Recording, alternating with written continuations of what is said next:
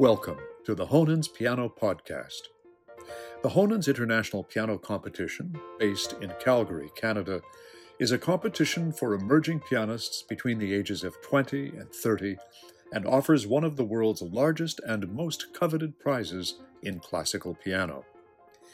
In this series, Honens at Home, enjoy musical excerpts from past competitors and laureates from around the globe, introduced by world-renowned pianist and Honens artistic director John Kimura Parker.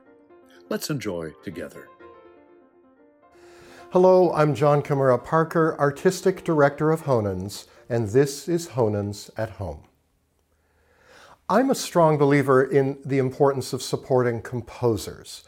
Their ability to reflect humanity around them, to spark dialogue, and to express emotion is as important today as it's always been.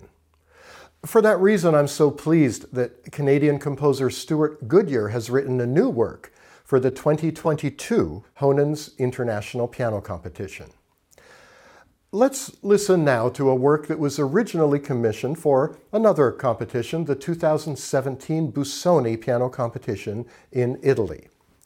This piece, Just as the Sun Is Always, was written by British composer Christian Mason and is performed here by Stefano Andreatta in the semifinals of the 2018 Honens International Piano Competition.